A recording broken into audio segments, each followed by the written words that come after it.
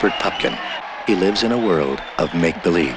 Nobody can remember his name. But by 11:30 tonight, the whole world will know that Rupert Pupkin is the new king of comedy. Robert De Niro, Jerry Lewis, in a Martin Scorsese picture. The king of comedy. Hello, I'm Ciaran Vallely. This is New Favorite Movie, the podcast where I put my movie knowledge to the test. Every week, I invite a guest on to talk about their favorite movie, and based on what they pick, I suggest a movie they've never seen. In the end, we see if my recommendation was successful.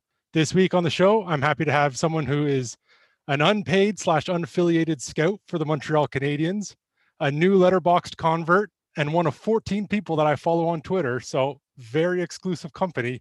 It's Tom Costie.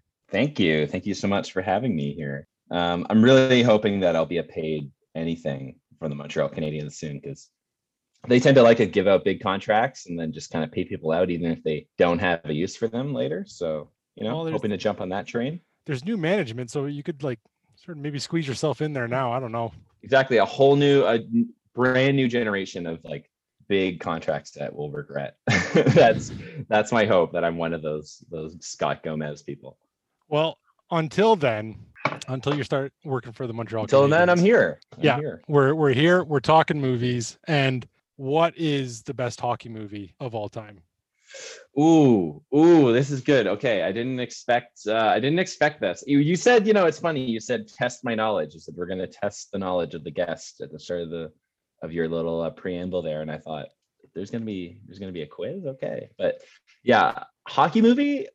Okay, well, I'm going to say that I have to see Miracle again, because I think I just have a pro-Canada bias where I'm anything where America wins, even if it's not against Canada. Yeah, fair enough, yeah. Nah, get out of here. The Rocket's really good. It's a really good movie. I think the challenge, the gripe I've always had is with hockey movies, unless it's a really silly movie like Slapshot, really hard to film hockey in a kind of cinema way, you take baseball or something and you're oh, great. We can easily film a baseball thing or a football because, everyone's lining up before the snap and you can kind of film it that way. But the editing for hockey is just really tough to not make it look really fake. You look at the scenes in the original Mighty Ducks and you're okay, great shot, great save, Goldberg.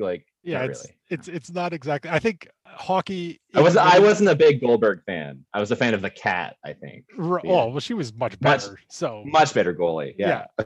But I think hockey, in much the same way as soccer, the thing that hurts it with movies is that they're pretty fluid games. They don't. Yeah. There obviously is stoppages, but they don't start and stop the way that basketball does or football does, and so it's hard to keep that sort of well, this is the pace of the game, and so you can't.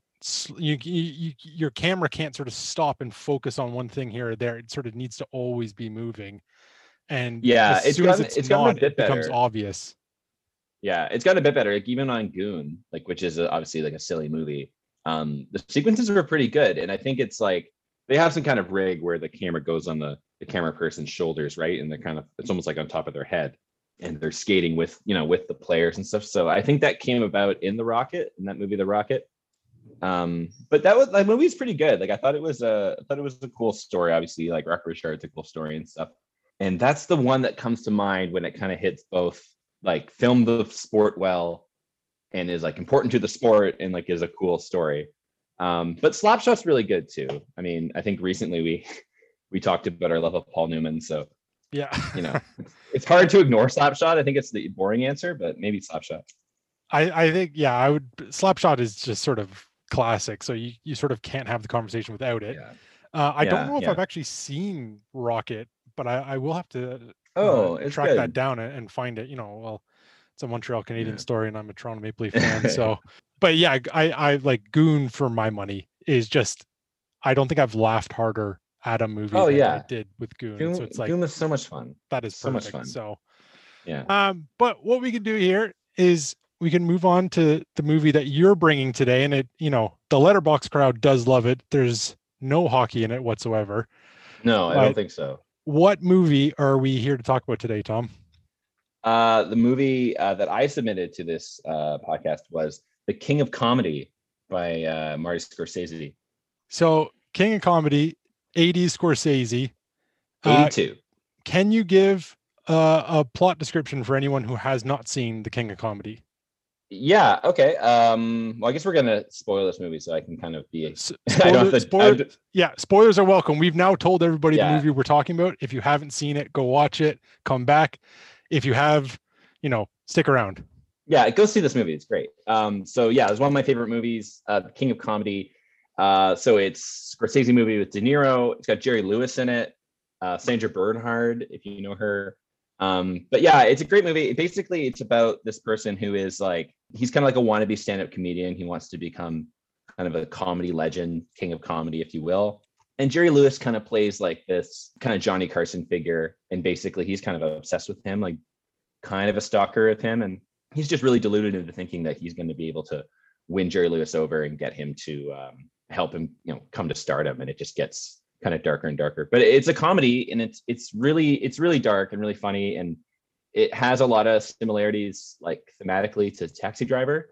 So it's really cool to watch also with Taxi Driver if you kind of do a double header. So if anyone hasn't seen Scorsese, if you're not really like familiar with his movies, it's actually a great thing to do, is watch those two back to back. But the reason where I think I love it so much, and it's not a retread of Taxi Driver, is just that the movie just takes a totally different approach and kind of different outcomes and different things to say kind of about a kind of a deranged person, and like kind of following that kind of a character, because what they're deranged about, and what as we'll talk about, like what the movie's about is very different than Taxi Driver, but it does have that similar vibe. And I'll get into it. I don't want to talk about it right now, but especially De Niro's performance is the thing that makes me love this movie so much. So I don't know, that's pretty much the movie in a nutshell. Can you remember the first time that you saw it, or like when you became aware of King of Comedy? It must have been university. Must have been, because that's when I watched a bunch of the Scorsese. So it would be a while ago now, because we're old now. we're not anyone like 40 plus yelling at us right now. Was it sort of an immediate, like the first time you saw it, you're like, oh man, this absolutely hit me a bit different than the others? Yeah, for sure. Like I think you watch Goodfellas and stuff and you're like blown away, obviously, because that movie is just on another level than most movies. But King of Comedy was just great, I thought, because I don't know, it's like you hear the plot, and like a lot of stories, like a lot of movies, like you hear a premise and you think, oh, it's a good premise, but there's 1,000 different ways to execute it, and there's all these different ways that it can get ruined when you have different screenwriters or directors, or the studio gets involved in something, you don't know the actors, and like when it's Scorsese and De Niro, you're like, oh, okay, this is going to be great. And I think the thing that really pulls you in is De Niro's playing a very, very different character than he normally plays, and so I think in our brains we're like, oh, I recognize this massive movie star, but like it's not what we normally expect of De Niro. And I think it's just a really cool showcase of his range. So I think some things like that, like the opening's really good. Like the music's all done by Robbie Robertson of The Band. If everyone knows The Band, and Scorsese did The Last Waltz with The Band. If everyone doesn't know The Band, called The Band, look them up. But yeah, Robbie Robertson did all the music for this.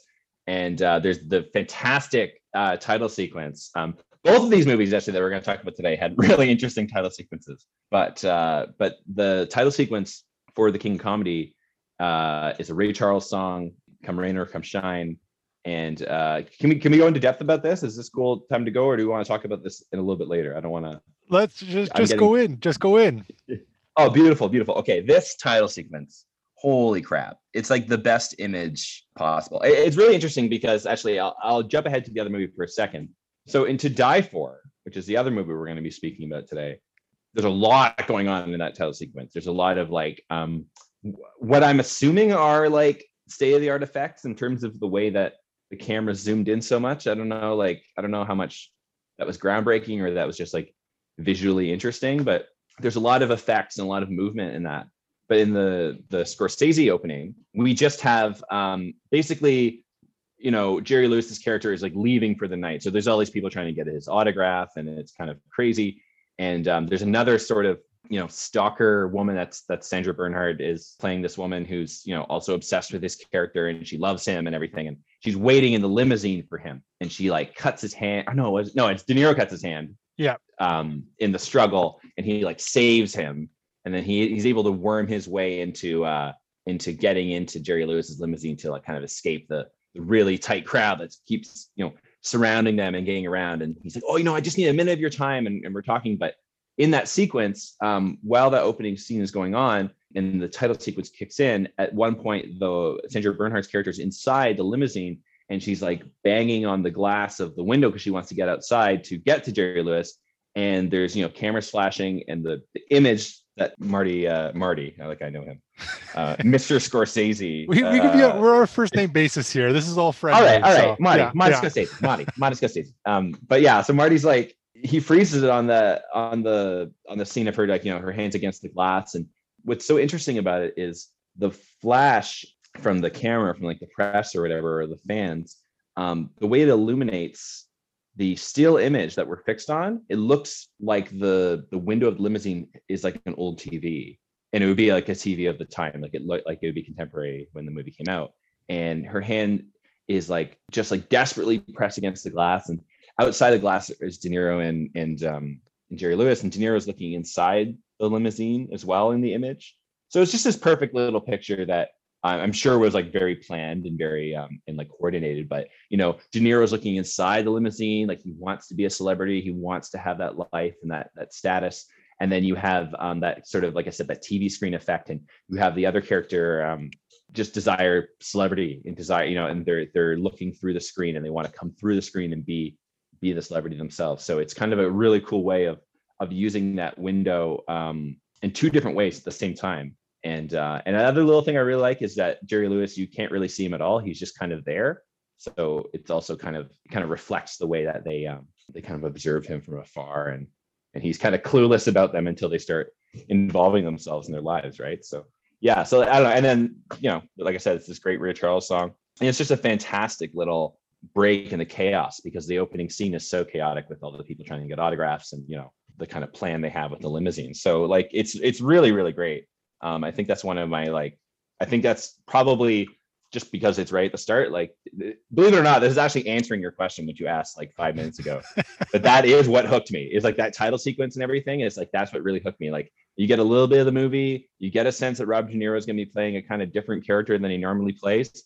And then that title sequence hit me, and I was definitely hooked. So that, to answer your question, that's what it was. Well, I think you definitely sort of nailed it. Like, I totally agree with you that Scorsese sort of loads up the themes sort of right from the jump. Like, this is going to be about fandom. It's going to be about TV. It's going to be about celebrity. It's, what I mean? Like, he tells you from the opening couple minutes, like, this is the journey we're going on. This is what I'm exploring. And so, like, strap in, because it is going to be chaotic.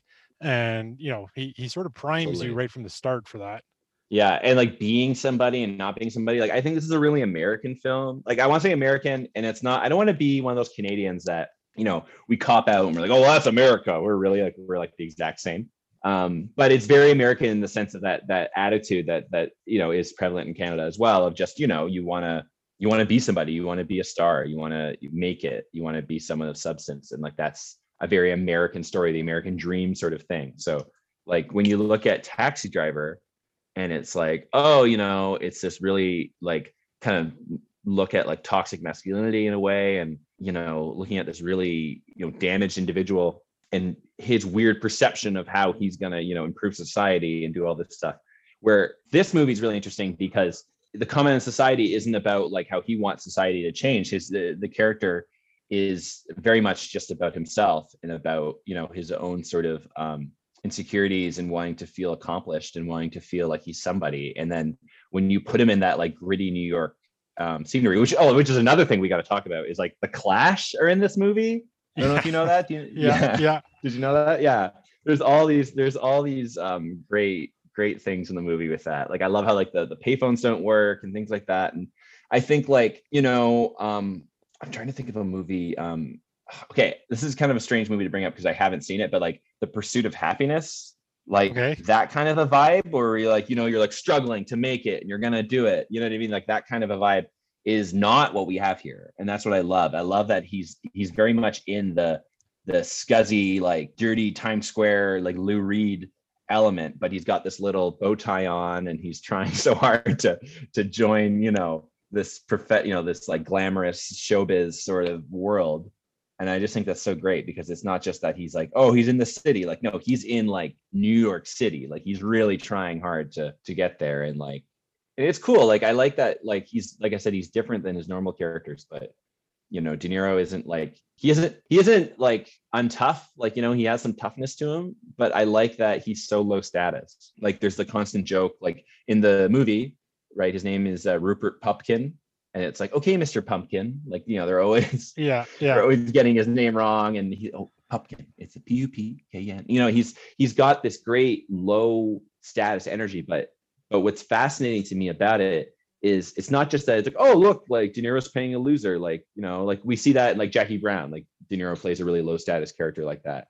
But the difference is in this movie, De Niro has this unflappable confidence. So like everyone just treats him like shit. Like no one treats him like anything big, obviously. And, you know, there's a lot of disrespect and people kind of get his name wrong and they overlook him and he has to speak up to be heard. But he's just driven and he's got this crazy drive to just, you know, make his dreams come true. And I think it's cool that the movie kind of does a good job of putting him right in the middle of like, he's not obviously a great comic and obviously a bad comic. And you're like, well, it's okay. And it's like, it's not about that. You know what I mean? Because we don't want do we want the talent to excuse it? Like, I think that was a really good choice to not make it a thing about like, well, but he's really good. You know, he's a weird guy, but he's really good. So as an audience, we kind of want to see him succeed. It's like, we don't know whether that's true. And so it's just, it doesn't really matter, you know? I don't know if you felt that way.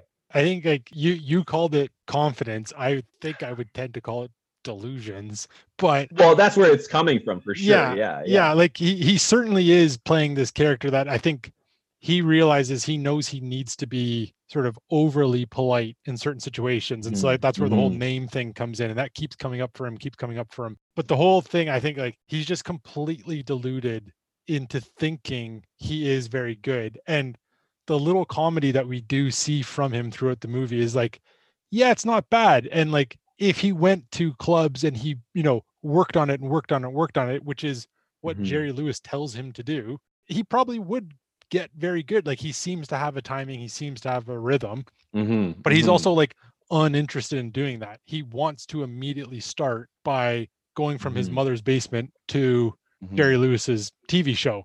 And so like, but that is where I think De Niro's performance is so important, because he keeps like, with me anyways, he kept my sympathy the whole time, even though I was there saying like, this isn't going to work.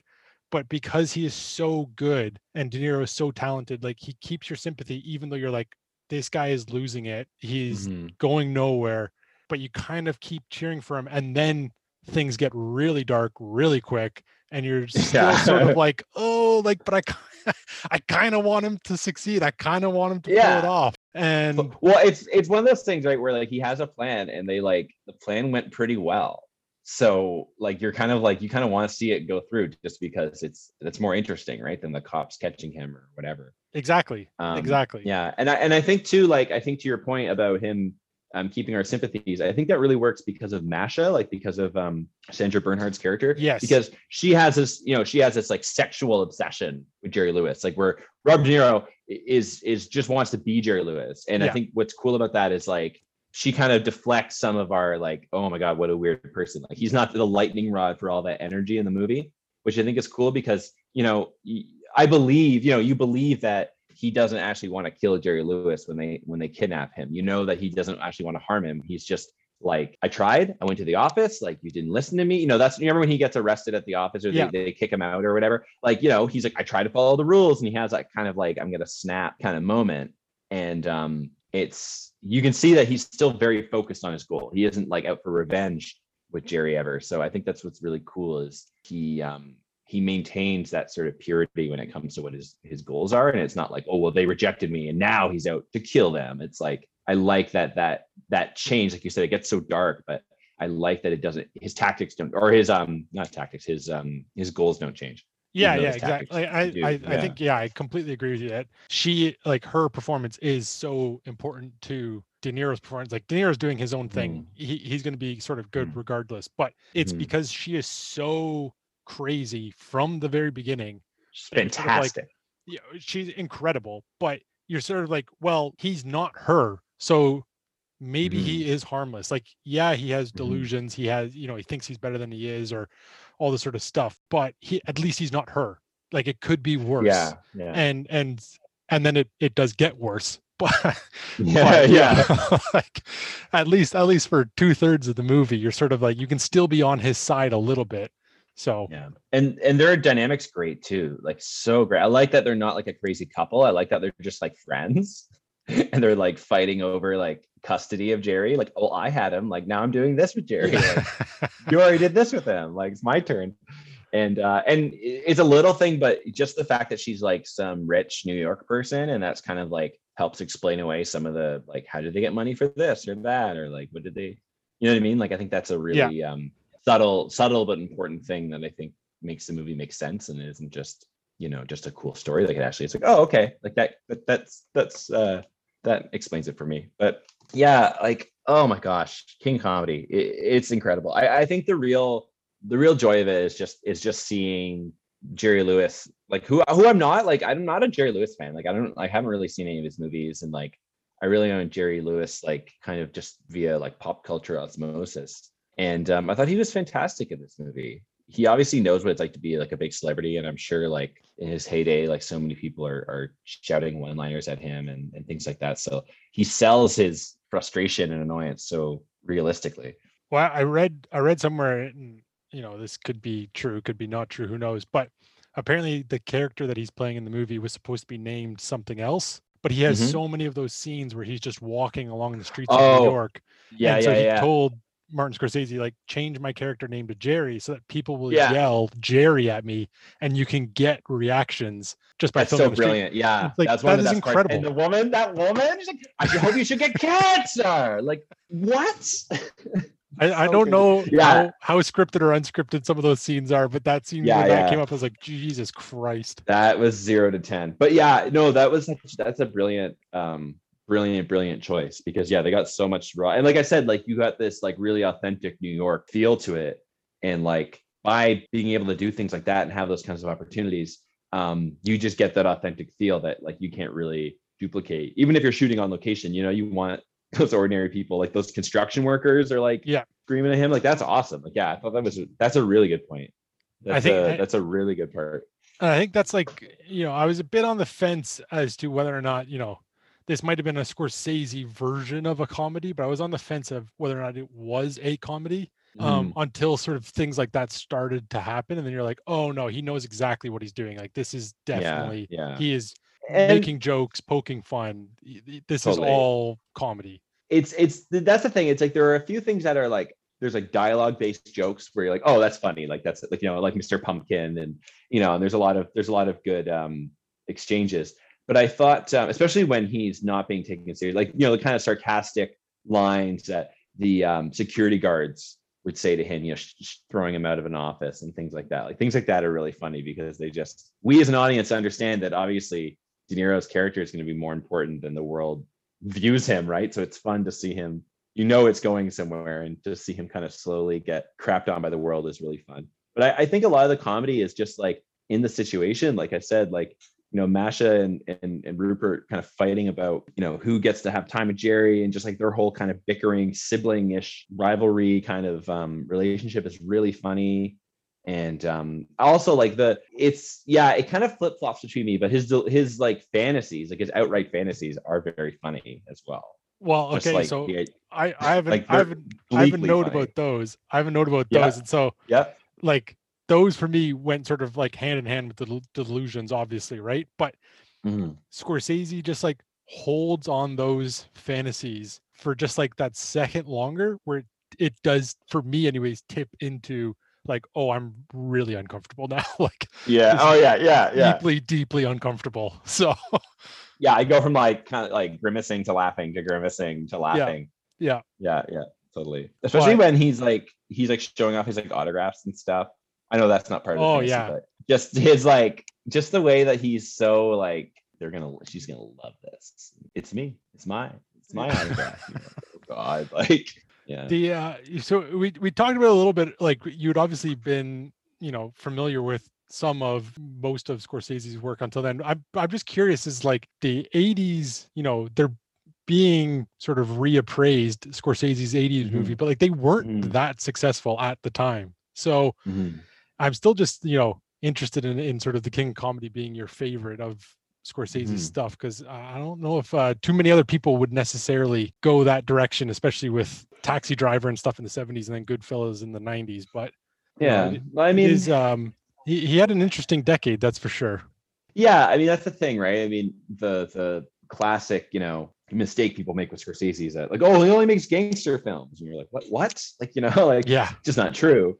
So I mean, when you have Goodfellas and you have, it was really tough. I almost picked Casino. So I have a real soft spot for Casino. I recently described Casino as a quote unquote cozy movie to my partner, and she was not happy about that.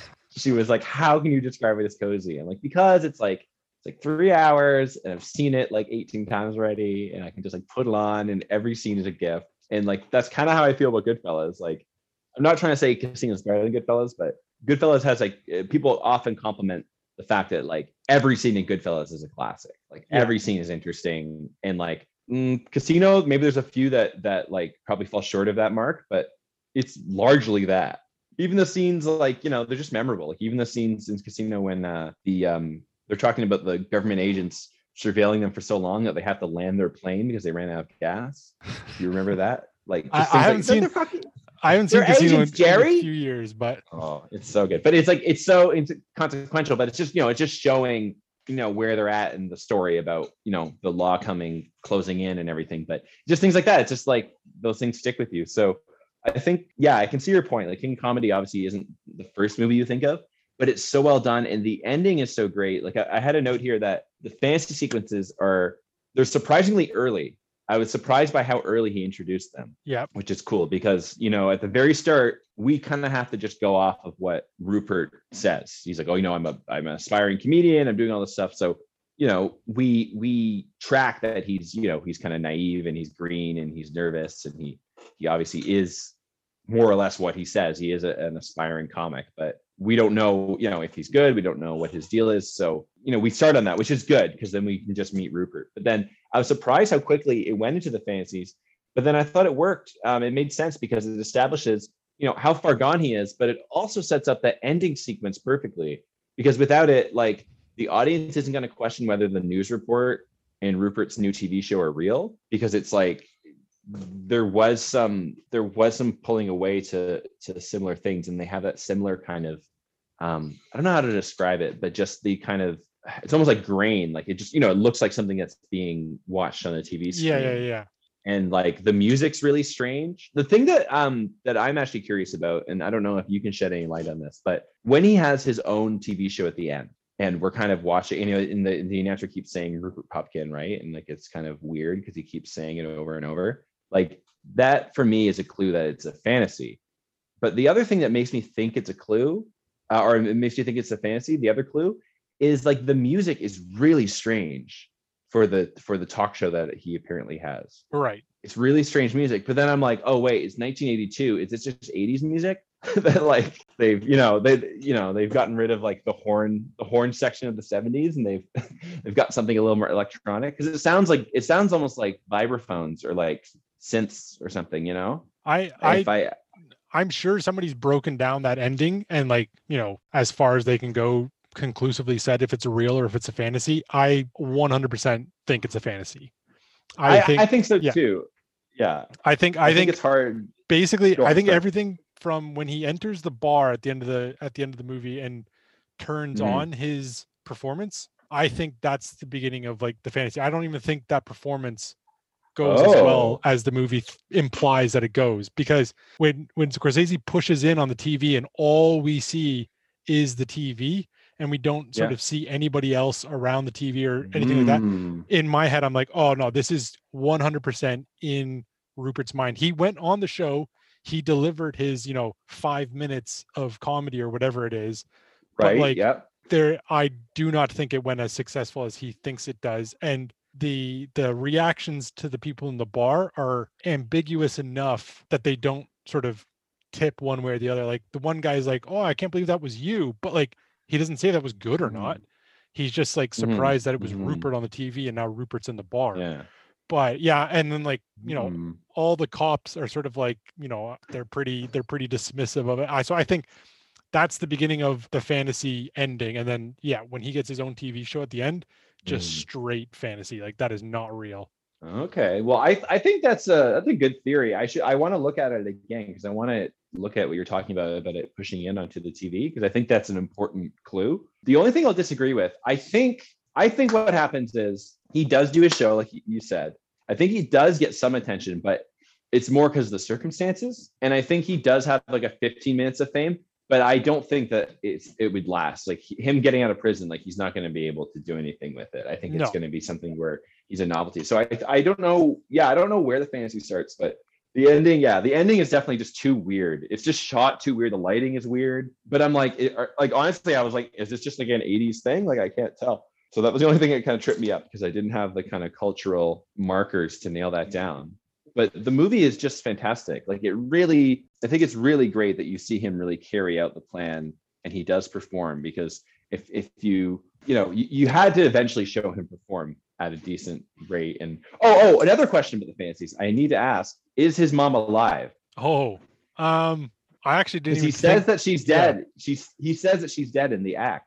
If you remember, I didn't think about that at all. When he's doing his comedy act, he says something about he has a joke about his mom, and then the punchline is like, "What do you care, Mom? You've been dead for 6 years." And right. Like, whoa. So yeah, I don't know. Like that'd be a pretty good theory, I think, as well. Like it would certainly explain quite a bit. What's cool is like if she's not dead, that's a really weird joke for him to make anyway. Oh yeah. Right. So like that's what I like. Is like the movie did a great job of like, we get the character, we get what he's after, we get what he doesn't like we get why he's doing everything. I think it's really cool too that I'm forgetting her character, but the name of the character, but the love interest, her character, like, you know, you can tell that he likes her. He does like her. And whatever weird hang up he has from high school, and you know, she's kind of like the a similar Taxi Driver, like this obsessive, this pure figure or whatever. What I like about that is like that's separate to him wanting to be a comedian. I don't think he's doing it for her. I think like, yeah, he shows her the thing at the end, but it's because I think his mom isn't alive, and I think she's the only person that he actually has that he could show his work and have them be proud of him. I think that's what he's after. But I don't think it's like she said like, oh, I love comedians, and then he was some kind of warped guy who got obsessed with like, I'll be a comedian, then she'll love me. So I just think like there's just so many good choices in this movie. Like I said a little while ago, like you can go so many different ways with this premise. Like, oh, this guy wants to be a comedian and he's gonna kidnap this established comedian, and like obviously people who are supposed to be funny, and then it's gonna be like kind of a creepy dark movie. Like that sounds great, but there's so many ways that this could have been done that could have sucked. And I'm just so happy that it's a Scorsese movie because it was fantastic. I'm glad you brought the love story, the love angle, love interest, whatever you want to call it, because that is like the only part of the movie that I just cannot get on board with. Oh yeah. And I can understand 100%, like you said, I can understand Rupert's motivations for wanting to be with this woman who, we're led to believe was sort of like the prom queen, sort of, high school hottie or whatever. And he was obviously not a very popular person, had no shot with her in high school. And I think you're right in that she probably didn't give him the motivation to become a comedian, but he is certainly using his, delusional celebrity or he thinks he's going to be a celebrity and therefore is going to take his shot because now he is worthy or like has something to offer her. But like I just like could not buy that a woman like her would be anywhere at all interested in a guy like Rupert, especially after some of the dates that he brings her on, where you're just like, no, there's no way this woman is calling this guy back. There's no way he's getting another shot. I think like that's where we see kind of like it mirroring real life about kind of how women like kind of get coerced into things and roped into things by guys who just they just like wear them down and they just like grind them down. And like I think that's what we're seeing, right? Like I think it's just like she doesn't feel like she can say no to him, and he is kind of probably a little intimidating. So like I think it's hard to believe, but I could see it happening. You I don't think that she actually likes him. you haven't seen Joker, have you? No, I haven't, and I'm so glad that you didn't make me watch it for this podcast. Yeah. So like the whole love story part in Joker was another, like, I was actually quite surprised watching King of Comedy this time how much seemed to have been lifted to make Joker, like, whole scenes, Right, whole plots. right. And I was just like, oh God, okay. Like they really didn't try here at all to make this almost an out and out copy. But I do specifically remember being in the movie theater for Joker, watching it, and then like the love story part comes on. And I remember sitting there being like, this better not be real. Like there is no way this woman is at all interested in, Joaquin Phoenix's character. There's no friggin' way that this is real. And so, it goes on and on and on, and we get two scenes, 3 scenes, 4 scenes of them. And at the whole time, I was just like seething, being like, they're not serious. And then it thankfully turns out to be a delusion. And I was like, okay, thank God. But like, you were pushing it there. But yeah, really, wow. I think for the purposes of this podcast, Joker I think would have been the easy recommendation for you, especially for this movie. But I really don't enjoy it, so I was not looking forward to seeing it again. Yeah, well, like, I'm just not really interested in comic book movies at all right now. So it's just, I didn't want to dip my toe in that if this is going to be what we're going to talk about. Yeah, I thought To Die For was a great choice, just because, we'll get into it in a bit, but just because it was very different than King Comedy. And I think what's cool about this is just that, the movies should be similar and thematically similar, and they should have some connections, but, it's hard to take a movie and just pick another that you think is going to be like as good. If I said Goodfellas, you got to pick a movie that's going to be related to Goodfellas more than a movie that's as good as Goodfellas, right? So I think, and I think like I have some things to say about To Die For that we're going to get into, but we can get into it. We can get into it. Any last thoughts on King of Comedy? Anything that you didn't say that you want to say? Well, I could talk about King of Comedy for hours, which is why I picked this movie.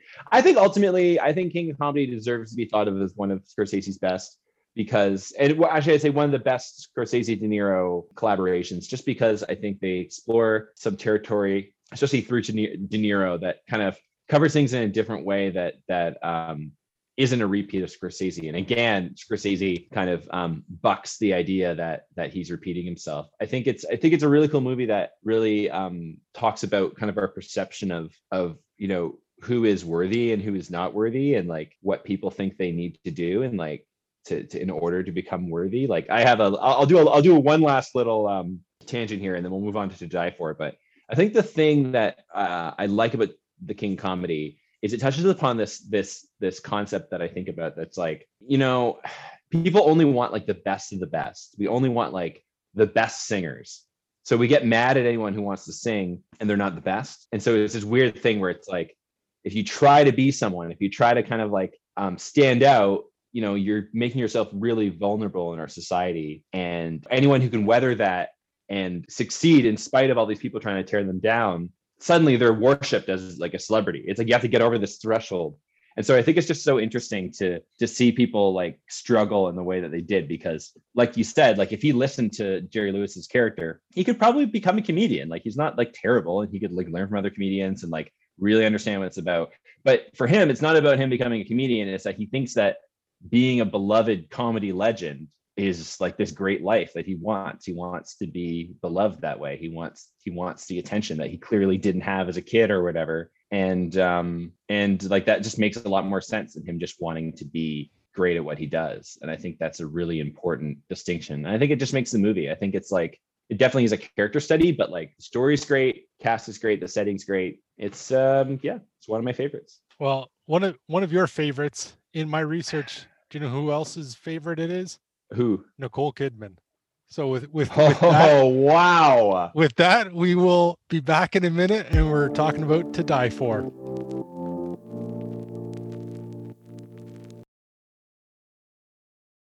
To be on television. You're not anybody in America unless you're on TV. Was a chance she would die for. Have any of you actually ever been on television before? To be a star.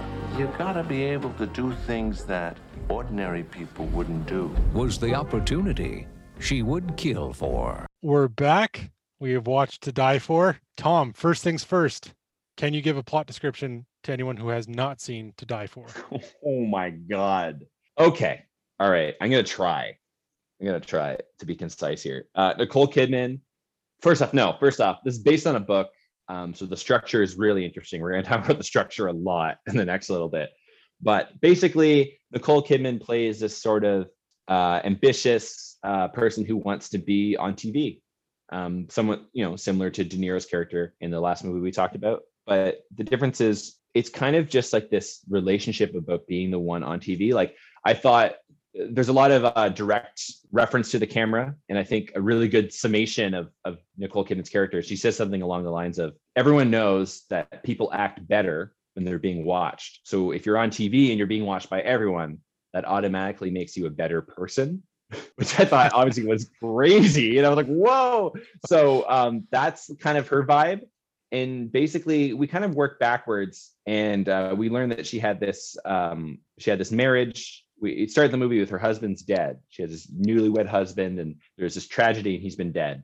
He's been killed or something. And so we're trying to figure out what's going on. And, everyone's kind of being almost interviewed by the camera, and they're giving their thoughts on the relationship and what went wrong. And so throughout the movie, you kind of unravel what happened, and you see everyone's perceptions of what happened. But it takes some twists and turns. And the husband, Matt Dillon, who is without a pork pie hat, so messed me up. I wasn't ready for that. I wasn't ready for Matt Dillon.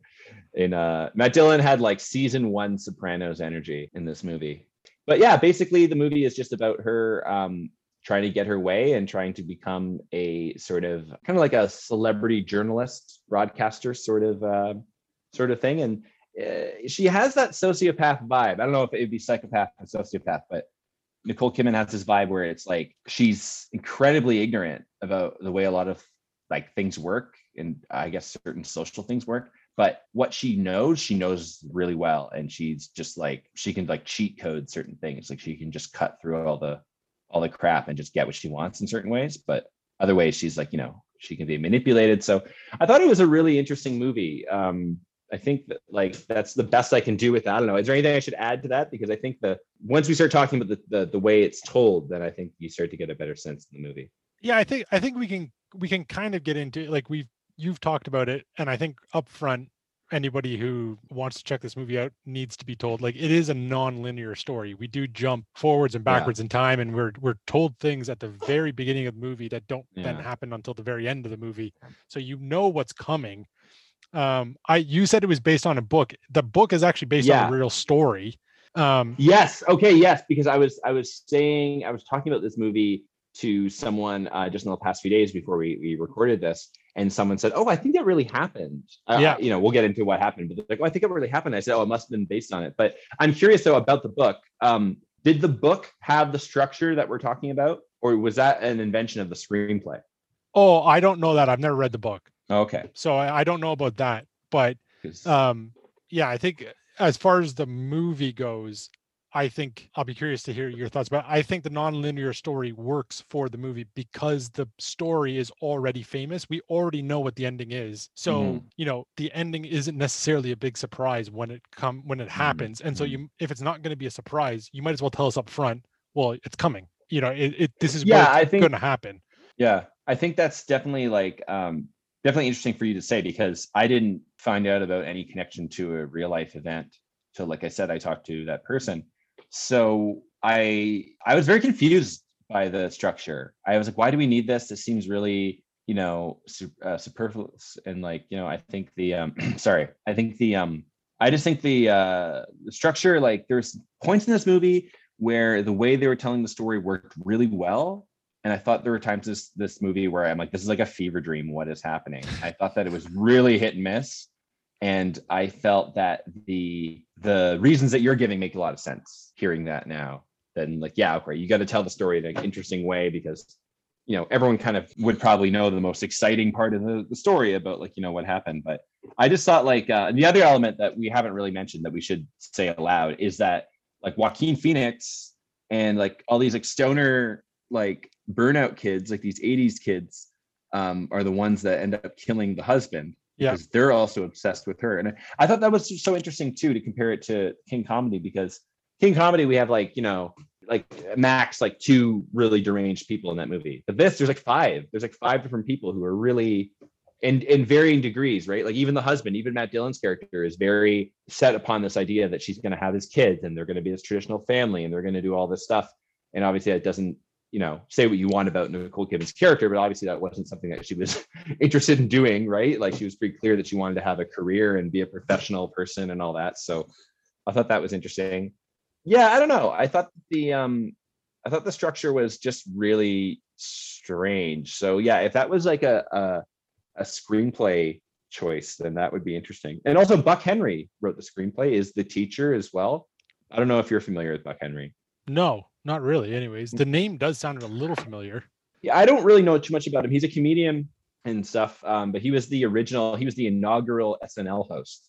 Oh, okay. Yeah, he hosted SNL like a bunch of times. So he was kind of, I think he was old then. So I think by this movie, he's probably pretty old. But yeah, but he was like he's been around a while. So I saw him like, oh, a Buck Henry screenplay. I'm like, this will be pretty good. Also, I got really excited just for the credits. Let's go back into the credits. First off, did you notice that the credit sequence had its own director? No. Okay, if you go back, it says title sequence by Pablo Ferro. Okay, the title sequence is all like the newsprint and like the documentary of what's happened, right? So it's the editing of all that. Yeah, they cut all that together, but they also do this thing where they have those sorts of it looks like it's like a image on newsprint, like on a newspaper, but they just keep zooming in, and eventually you're seeing like the dots of the newsprint, like it had this effect, and it would zoom out again and kind of change it to something else. It wasn't super CGI, but it definitely was some kind of effect, and I think that's why they had the separate credit for this person, because it was probably something that what's his name, Gus Van Sant, is that his name? Yeah, that's his name. Yeah, he probably couldn't do or something. I don't know, but it's funny because I don't think you ever really see that other than like maybe a James Bond movie where they have like a crazy title sequence. It's like title sequence by, and Yeah, I know. Like the only one who sort of comes to mind, I know, like David Fincher, I think takes real pride in his credit sequences, and like all of them are so interestingly done. But yeah, you're right. Like it's not necessarily something a lot of filmmakers spend too much time on. Like most of them seem pretty happy just to put the text over whatever image is on the screen already. So for these two movies, right, to be doing that, yeah, exactly. For these two movies to have that sort of interesting connection, right? But and it's interesting too, just because like I think it's interesting that we have one movie from 1982 that what you're kind of seeing in the static image in that title sequence is like what looks like it could be a television screen. But I think it's just kind of interesting that we have a movie made like a decade later in 1995, and it's a newspaper kind of motif, which I think is just kind of weird. It's almost seems backwards, right? You think it would be the opposite. You think television would be of greater prominence, but then again, she is a broadcaster. But yeah, I don't know. I thought the tele sequence was great. I thought it was interesting. It was definitely like, I don't quite know what's going on, but I think they kind of just immerse you in the story. And now knowing that people kind of knew this as a real life story, I could see why they jumped into it so quick. Yeah. Because that's the thing that like I was like, okay, we're not in sequence. Like, okay, this is non-linear. Like I can deal with that. That's great. But then everything was just happening so quick. And then like they introduced the element of Matt Dillon's family having like mob connections like so soon. And like I understand that obviously like at the end of the movie, like that becomes something of importance, but it was just such a there's a thing I took this comedy course, and they were talking about one-liners, and they're just saying that when you're trying to make a joke about whatever, like let's say Donald Trump or something, you want to pick out what you're actually making fun of, and just make sure that you don't accidentally include like a second thing about Donald Trump that you're not talking about, because you don't want anyone distracted by that, so that they focus on what you're focusing on. And they call that a flag. So it's like, oh, that's a flag, because you're like, yeah, you could tie in this other thing, but then you're not getting this like efficient joke to do that. So like I can kind of see how that relates to the movie in the sense of just like trying to keep things slim and trying to keep things focused. But it was really tough to figure out what was going on at first, because there was so so much, like so many elements being introduced at the start. And so I was like, okay, whoa, they're part of the mob. Like, is that going to be a thing? And like, I get that they kind of have to Chekhov's gun that, but it did throw me off for a little bit. But like I said, like once you get into the story, it's like, oh, okay, I understand now. Like, okay, this is cool. I think I said at one point in my notes, I said this movie could be called Matt Dillon is a Great Guy, the movie. Because like everyone was just talking about how great he was for like 10 minutes. I was like, okay. I hear you on sort of the story structure, because not only is it non-linear, but then we keep cutting back to Nicole Kidman directly addressing the camera and telling in heaven. And telling, and like sort of detached, and you're sort of like, well, where and when is this compared to everything else that we're being shown? Yeah, like exactly. Like, why would you not have the other characters also in a space like that? Like, it was so strange to have her talk in that white void, and then have like the sister talk at the ice rink and the parents be on that talk show. It's like, if you're gonna invent a pretense that they're on this talk show to talk about what happened, then why wouldn't you do that? You know what I mean? Like, it doesn't make any sense. Like, it seems like a really inconsistent thing. Well, I think like with the Nicole Kidman thing, like that pays off at the end. We find out why and where she is and stuff like that. I think with everybody else, it is trying to set up this idea of like reality TV, and TV has just become so pervasive. So like, not only are the parents on a talk show, but the sister is being interviewed by a documentarian.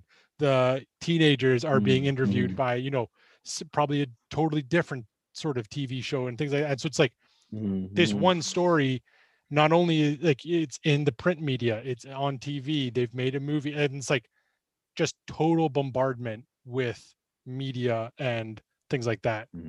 Totally. Yeah. And especially like, it's interesting too, because like her parents pretty normal. Like, I thought that there would be some kind of weird thing about that, but like, I don't know, unless I'm forgetting something, like they were pretty normal people. Yeah, I think like you sort of nailed it at the beginning with your quote about everybody being better on TV. Like, the other quote that I have that she says is, "You aren't really anybody in America if you aren't on TV." And so I think she just like 100% believes in this thing of, if you are on TV, you are a better person, and you are, you know, you have fame, you have celebrity, people look up to you. And so she just totally. like This exactly just 100% buys into this philosophy of she's going to do whatever it takes to get on TV and to be famous. And like, you see that throughout the story, like even when she goes to work at the, you know, small little local channel with Wayne Knight.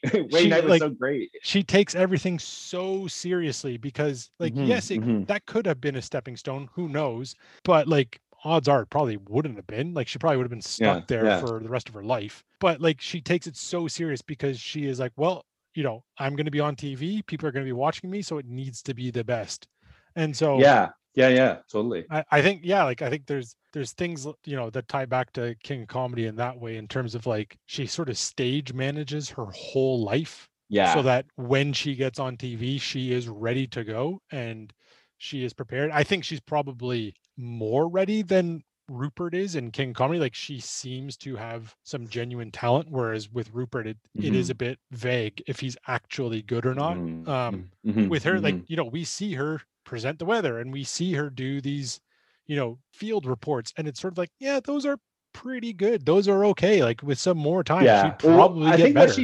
Like what she's doing, I think, is like more tangible than Rupert. Like, comedy is obviously like the most subjective thing. So what I like actually about King Comedy too is that we do see Rupert, like, he does work hard on what he does, right? Like, he just won't go to the clubs and practice that way, but he obviously is like, you know, in this basement, like obsessing over it.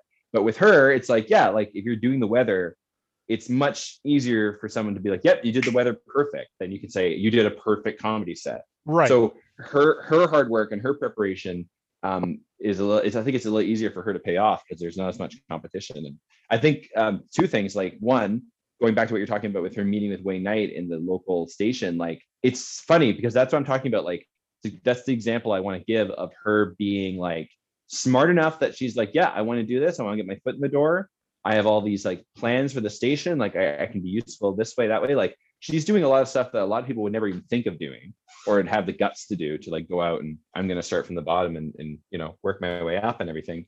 But at the same time, like Wayne Knight, like, mocks her for being like, well, what are you doing here? Like, this is so beneath you. Yeah. And so it's like, she's so ignorant that she knows exactly what she wants, and she's so driven that she'll just make it happen. But it's also like, she's so ignorant about how certain things work in the world. And I think that's a really interesting element of her kind of mental state, because you just don't know, like, anything that's in her bubble, anything that actually relates to her getting what she wants, she's going to know everything about it. And you see, she just gets, she doesn't care about the weather, she cares about TV. But because she needs to know the weather to get on TV, we see her, get good at that and everything. So I think it's like it's really important to her character.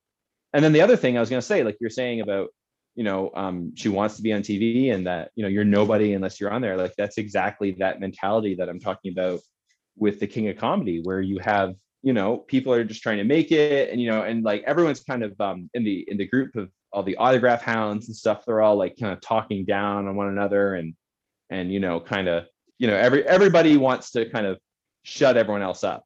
And, you think you're a big shot, like, you're nobody, who are you, and everyone kind of has this like, no, you're in the gutter with us kind of mentality. And maybe it's not that dramatic the way it comes out in real life, everyday life, but I think that's really true of our society. Like, I think we have a very hard time sometimes with people who want to kind of be loud and be big, and like, we have to kind of be won over. So I think like that's kind of really indicative of that attitude, where she wants to be someone of substance, and that can only happen if you're being broadcast through a screen. Yeah, I don't know. Here's an interesting thing.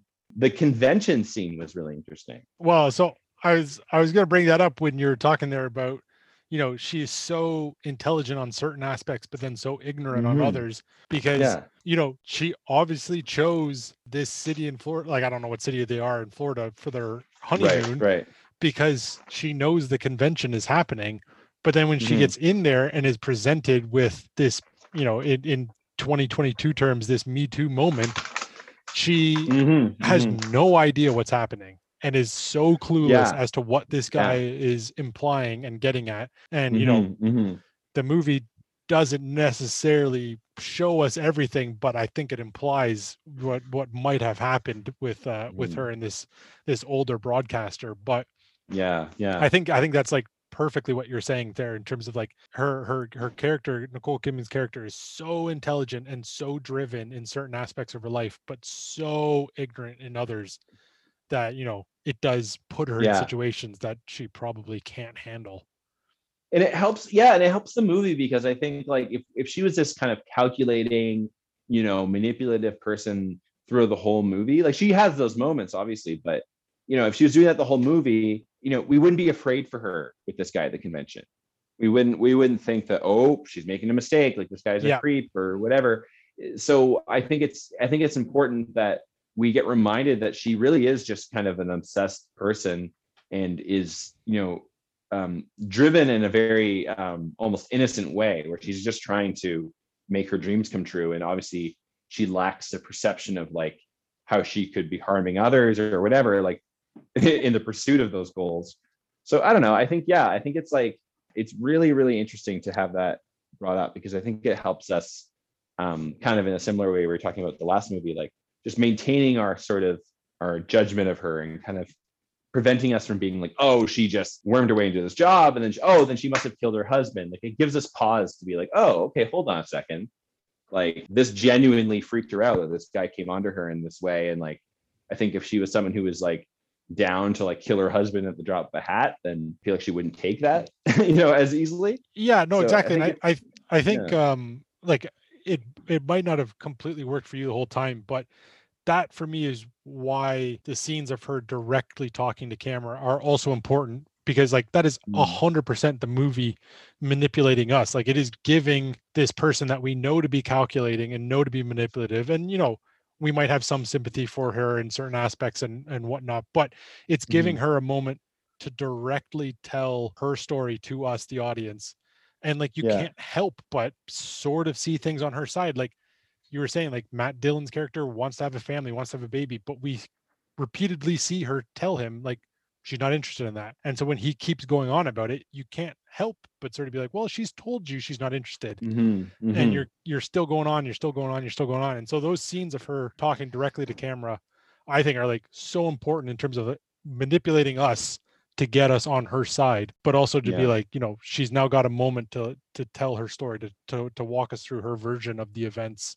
Yeah, for sure. And I think another example of her kind of being naive or ignorant or whatever to the way some things work is like her tapping the no pun intended, her tapping the teenagers to to do the sort of like the voice of the youth sort of broadcasting thing she wants to do. Like everyone's kind of like, well, they're not exactly like Mensa, like they're not these geniuses. So it's interesting, obviously she wanted all the students to sign up, but she's so she has such optimism and such enthusiasm for whatever she can get, right? So you're like, oh great, these students want to sign up for my club, let's do it, and she's being so she has such a good attitude about it. I think that's what really makes it work, right? Like I think like having it's similar almost to the De Niro character where they have this confidence where they're just like, yep, like things, it might be the lowest form of the gig, but I'm here and I'm going to do it professionally. And like there's almost an element of like if you know Parks and Rec, if you know like Amy Poehler's character, like Leslie Knope, she almost has a streak of that in terms of that, like the over preparation and the kind of like the eagerness to please, right? Well, I think it is totally that, like, somebody somewhere might see this and my life could change, so it better be the best that it possibly could be. So no, I completely agree. Yeah, but yeah, I don't know, I thought the cast was great in this movie. Like I thought, like, it's just one of those movies that you just loaded up all these great character actors. I have to say, the thing that I made sure to write down was that during the funeral scene, we see Kurtwood Smith wear these little sunglasses, and it looks crazy with his big head. He's in this black suit, and I just realized that we really missed out on having him be an agent in the Matrix. Oh. Kurtwood Smith as an agent would have been amazing, but it was just like he has these awesome little round sunglasses, this weird big Kurtwood Smith head. It was great. Have to load up that scene again and go back and take a second look at that. He's got a great look. He's got a great look in that scene. The last thing I have here is it's more just for fun or whatever. But you were talking earlier about the mob connection with Dylan's family and whatnot. The guy at the end of the movie, David Cronenberg, like Canada represent. Oh, was that Cronenberg? Oh yeah. My gosh, I missed on that. Oh my gosh. Because that's so funny. I think they filmed it up here, and so he just like was around, and so him and Van Zandt, I think, was just sort of like, do you just want to come in and do 5 minutes one day? And he was like, yeah, great. Sure. So that's fantastic. I just singled it out because the episode I just recorded with Mark, we sort of go down the rabbit hole of Cronenberg and whatnot. So I was like, oh, there he is again, right. Popping up all the time. I think I have at least two more things I want to talk about. One, I do want to let's touch on that. Let's touch on the mafia thing. So, like, the sister skating on the ice. She knows the corpse is underneath the ice, right? We know that. She's celebrating. I just think it's funny, that mob element that just comes in there. But like, I think it's really interesting to see that be the ending, because it is such a comedic ending in that way, and it's obviously very dark or whatever, but it's comedic. Like, how much of this movie is a comedy to you? Because I found that like there were some moments where it was like expressly comedic, and then because it was kind of inconsistent, I just didn't know whether I was missing, like maybe it just wasn't vibing with me or something. But like, how much of a comedy would you say this is, dark or otherwise? So yeah, I would definitely say that this is sort of a more true black comedy, especially more so than King of Comedy. I think like King of Comedy. Really? Yeah, I think King of Comedy is like actually very funny. And whether or not it's a black comedy or whatnot, you can, that'll be for everybody's own judgments. But like, there are things in King of Comedy where just like, no, that is clearly a joke. Like when they're doing the cue card scenes or whatever, it's like, no, they know what they're doing. They are making jokes. So for me, like, that is just a comedy. Whereas To Die For is definitely a black comedy, and it's the comedic elements are in like sort of how heightened everything is. And I think, if you want to talk about Gus Van Sant at all or whatnot, like, it's quite interesting that he went from, this, which is like quite heightened and almost garish to certain points. And then like the next thing he goes and makes down the line in a couple of years is Good Will Hunting, which is like very Good Will Hunting, yeah. But I think that's probably the only movie of his I've seen before this too. Oh, I don't know, okay. like what other ones maybe I have, but can you well, name like he any did like others right now? his other big ones would be like sort of like Drugstore Cowboy and My Own Private Idaho. Oh, okay. No, I haven't seen those. He I did know of Milk. them, but He did Milk a few years ago. About oh, Harvey he did Milk. Milk. Yeah. Right. So he kind of, he comes in and out of, he does sort of studio stuff, and then he'll go make tiny independent movies that he probably self-finances. But he's an interesting character, that's for sure. But yes, I do think with King of Comedy, I am just laughing at jokes. With this one, I'm sort of laughing at sort of like almost that little bit of uncomfortableness where it's sort of like it's making me squirm a little bit, and that's what's making me laugh. Oh, okay. I think I have both of those elements. Both of those elements for me show up in King of Comedy. For this one, I just felt that it wasn't committing enough to being a comedy. Like it's not that I need jokes every second or anything, but I just felt that like sometimes, like I think that's why I got the Fever Dream vibe, because sometimes it was like, oh, okay, they're playing this for laughs, and other times it was trying to be like too serious. Okay. And I understand like there is something to be said about like, oh, now we're going to make the twist and now it's going to become really dark. But because of the way they were telling it, especially because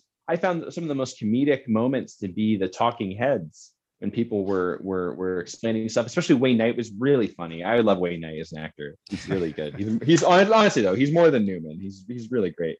And he's just, he's like incredulous about like why she'd want to work there, and they're laughing at her and things like that. Like I thought those moments were great. And like you said, like it's less about the lines, it's more about the situation and just the way that everything is working out. But I felt like because the jump around and the time was happening, I felt like in the different moments in time, there was just these different energies that kind of made it kind of chaotic for me and inconsistent. Like I felt like when you want to do comedy, even if you're showing a very different scene or a very different character or a very different bit of action happening on the screen or whatever, there's still like this consistent voice and tone that you have in a kind of like a full-on comedy. And so I think the problem is like they were deciding, like they're picking and choosing these moments to be like, oh, now it's going to be like a comedic moment. And like to me that kind of works like if this were a play, because you need that break in tension, you need the comedic relief, where because of the way this is shot and because you can do these sorts of transitions immediately because you're editing a film as opposed to changing a set on a stage or changing the lighting or whatever, however you want to rig it up on stage, like you just end up with a really inconsistent tone. So like I thought the movie was pretty good. I don't think the movie was bad, but I just think that like for me there's something inconsistent in the way it approaches its comedy. Like it couldn't figure out the way it wanted to be funny. It was kind of just trying a little bits of different things throughout, and it just didn't really like connect stylistically. Oh yeah, I hear you. I think like some of that is definitely, I think, comes out of the way things are presented. So like when it is sort of the documentary crew, and like it's mostly the documentary crew around the talking heads or around the teenagers, when we see like those are definitely more realistic, and maybe that's because they're presenting it as a documentary, whereas the scenes where it seems to be a flashback or we're seeing the events as they unfold, like those seem to be a bit more manic than the other scenes. So I get that. I hear what you're saying about sort of the inconsistencies in tone and things like that. Yeah, it's just because the changes are so abrupt and so stark that if you don't have that cohesive vibe in terms of how you're going to tell the jokes, it's like having a different comedian in every scene and you're trying to call it one stand-up set. Like it just doesn't flow. Right. So I just thought that they could have done a better job of just trying to find the comedic beats more consistently and like not trying different things. The last thing I want to talk about, because we actually haven't talked about this at all, and I'm kind of glad that we didn't, just because I want to give it special attention. The element of the teenagers, we have to talk about this for a little bit, because like they're just like, the performances are fantastic, I think. Yeah. I think they really, like Joaquin Phoenix, how old is he in this movie? Oh, I could look that up real quick here. Yeah, please do. Yeah, keep going. I'll vamp. I can vamp. Yeah, no silence on this thing. It really is a great element, because like I said, like it expands the idea of a character study and someone being kind of obsessed or deluded or whatever, however we want to describe it. Now there's like 5 of them, and they're all deluded or obsessed with something different. And so I think it's really cool because Nicole Kidman, wants to be this person who's at the center of attention, And when she gets it, like she's aware, we talk about how she's not aware of certain things. She is aware that she can use these kids to further what she needs. So we can see that her ambitions are bigger than just someone paying attention to her. So, obviously her husband isn't paying the right attention to her because he isn't recognizing she wants a career, sure. But, just having these kids be interested in her is like exciting for her, but she's well aware that is not where she wants to stop. She wants to just use them as a stepping stone and whatever. And I think she likes the idea of being looked up to. And so, yeah, I just thought it was really interesting to have that element, because when we find out they're the ones who killed Matt Dillon, it takes on all these other, this kind of like this other dynamic, this kind of depth of story. Because then you're like, wow, she manipulated these high school kids. And then she is also kind of really smart, because she's like, well, I never said to kill him. But you told him to. No, I didn't. And she has this whole plan. And like, we talk about she's behind everyone else in terms of what's going on. But then because she wanted to do this, she prepared and like, consistent with her character. She's like ready to just execute this plan. She's like, yep, you guys do this. We're not going to talk to each other. Like, she's so ready to follow through with this once she decides to.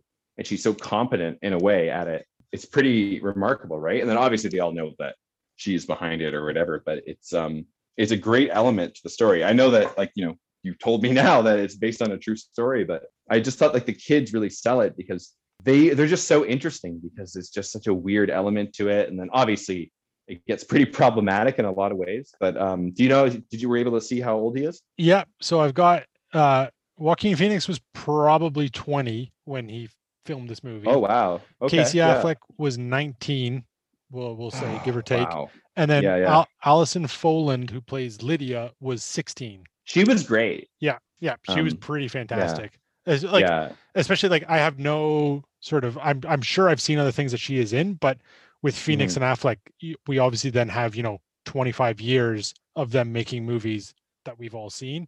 Joaquin Phoenix, like, he's so recognizable, right? Like, you can't help but notice that, it's a movie star, but he's young. And so the fact that she stands out still is a testament to the performance. Exactly. Yeah. And I think like you're completely right in terms of like when she gets these three teenagers to do the filming, to do this program that she wants to do, and she sees the effect that just like her presence has on them.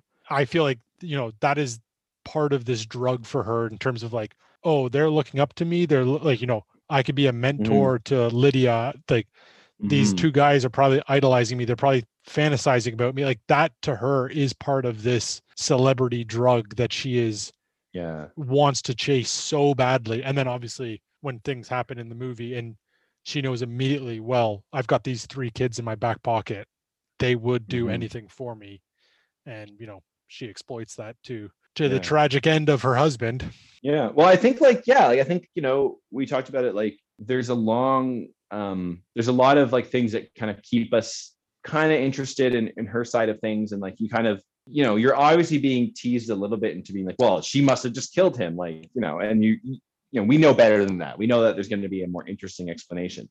So because of that, you kind of give her a bit of slack. You're like, hey, she's obviously a deranged person, but like for the most part, like, especially at the start, like she's just the kind of really obsessed person. She isn't like, she didn't go straight to murder. So I think for a while it's plausible that you're like going to end up liking her. But then it's so cool because like, we see her get a little bit of power. And then when she wants to wield it, like she wields it ruthlessly.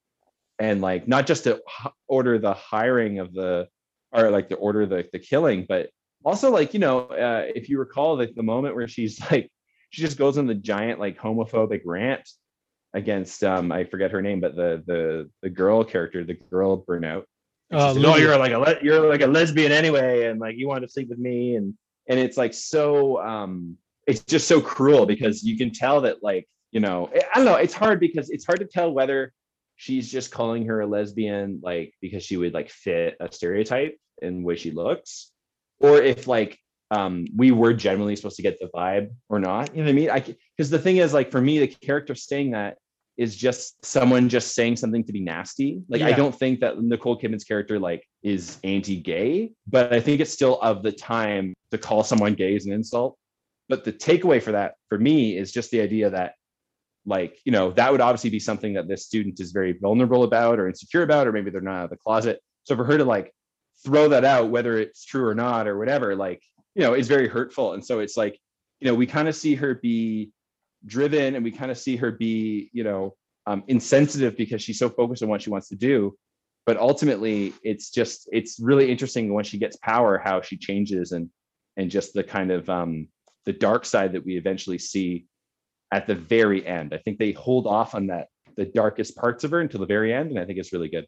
Completely agree. So last question I have for you then is you've already said like you sort of enjoyed To Die For. There was elements that you didn't necessarily, like, or that didn't work for you completely. But in terms of a recommendation, was it successful? I think so. I think it was a good recommendation. Like, I think especially for the exercise we're doing with this podcast, to watch it after King Comedy was great because it was easy to see where the two movies were going to overlap. But yeah, I thought it was interesting. It was cool to see another Gus Van Sant movie. Nicole Kidman was really good in it too. I thought she was really good. I thought, like I said, I thought the cast was really strong. The only problem I had was just the structure, because I thought it just kind of overcomplicated things, and it created problems in the tone, like I said, because I couldn't really tell, is this a full-on comedy? Is this not? And sometimes movies have that vibe, but like Get Out had that vibe, but it's for totally different reasons, So yeah, ultimately I would say successful. Next time you're on the pod, I will, pick a movie that's a bit more linear, maybe a bit more consistent. So whatever. Give me the weirdest thing you got. We'll get on the next one. We'll get on the next time. Tom, thank you very much for coming on and talking movies. Absolute pleasure. Thank you, anyone out there, for listening. This was New Favorite Movie. I will be back next week with another guest, another movie, and another recommendation. I'll see you all next week.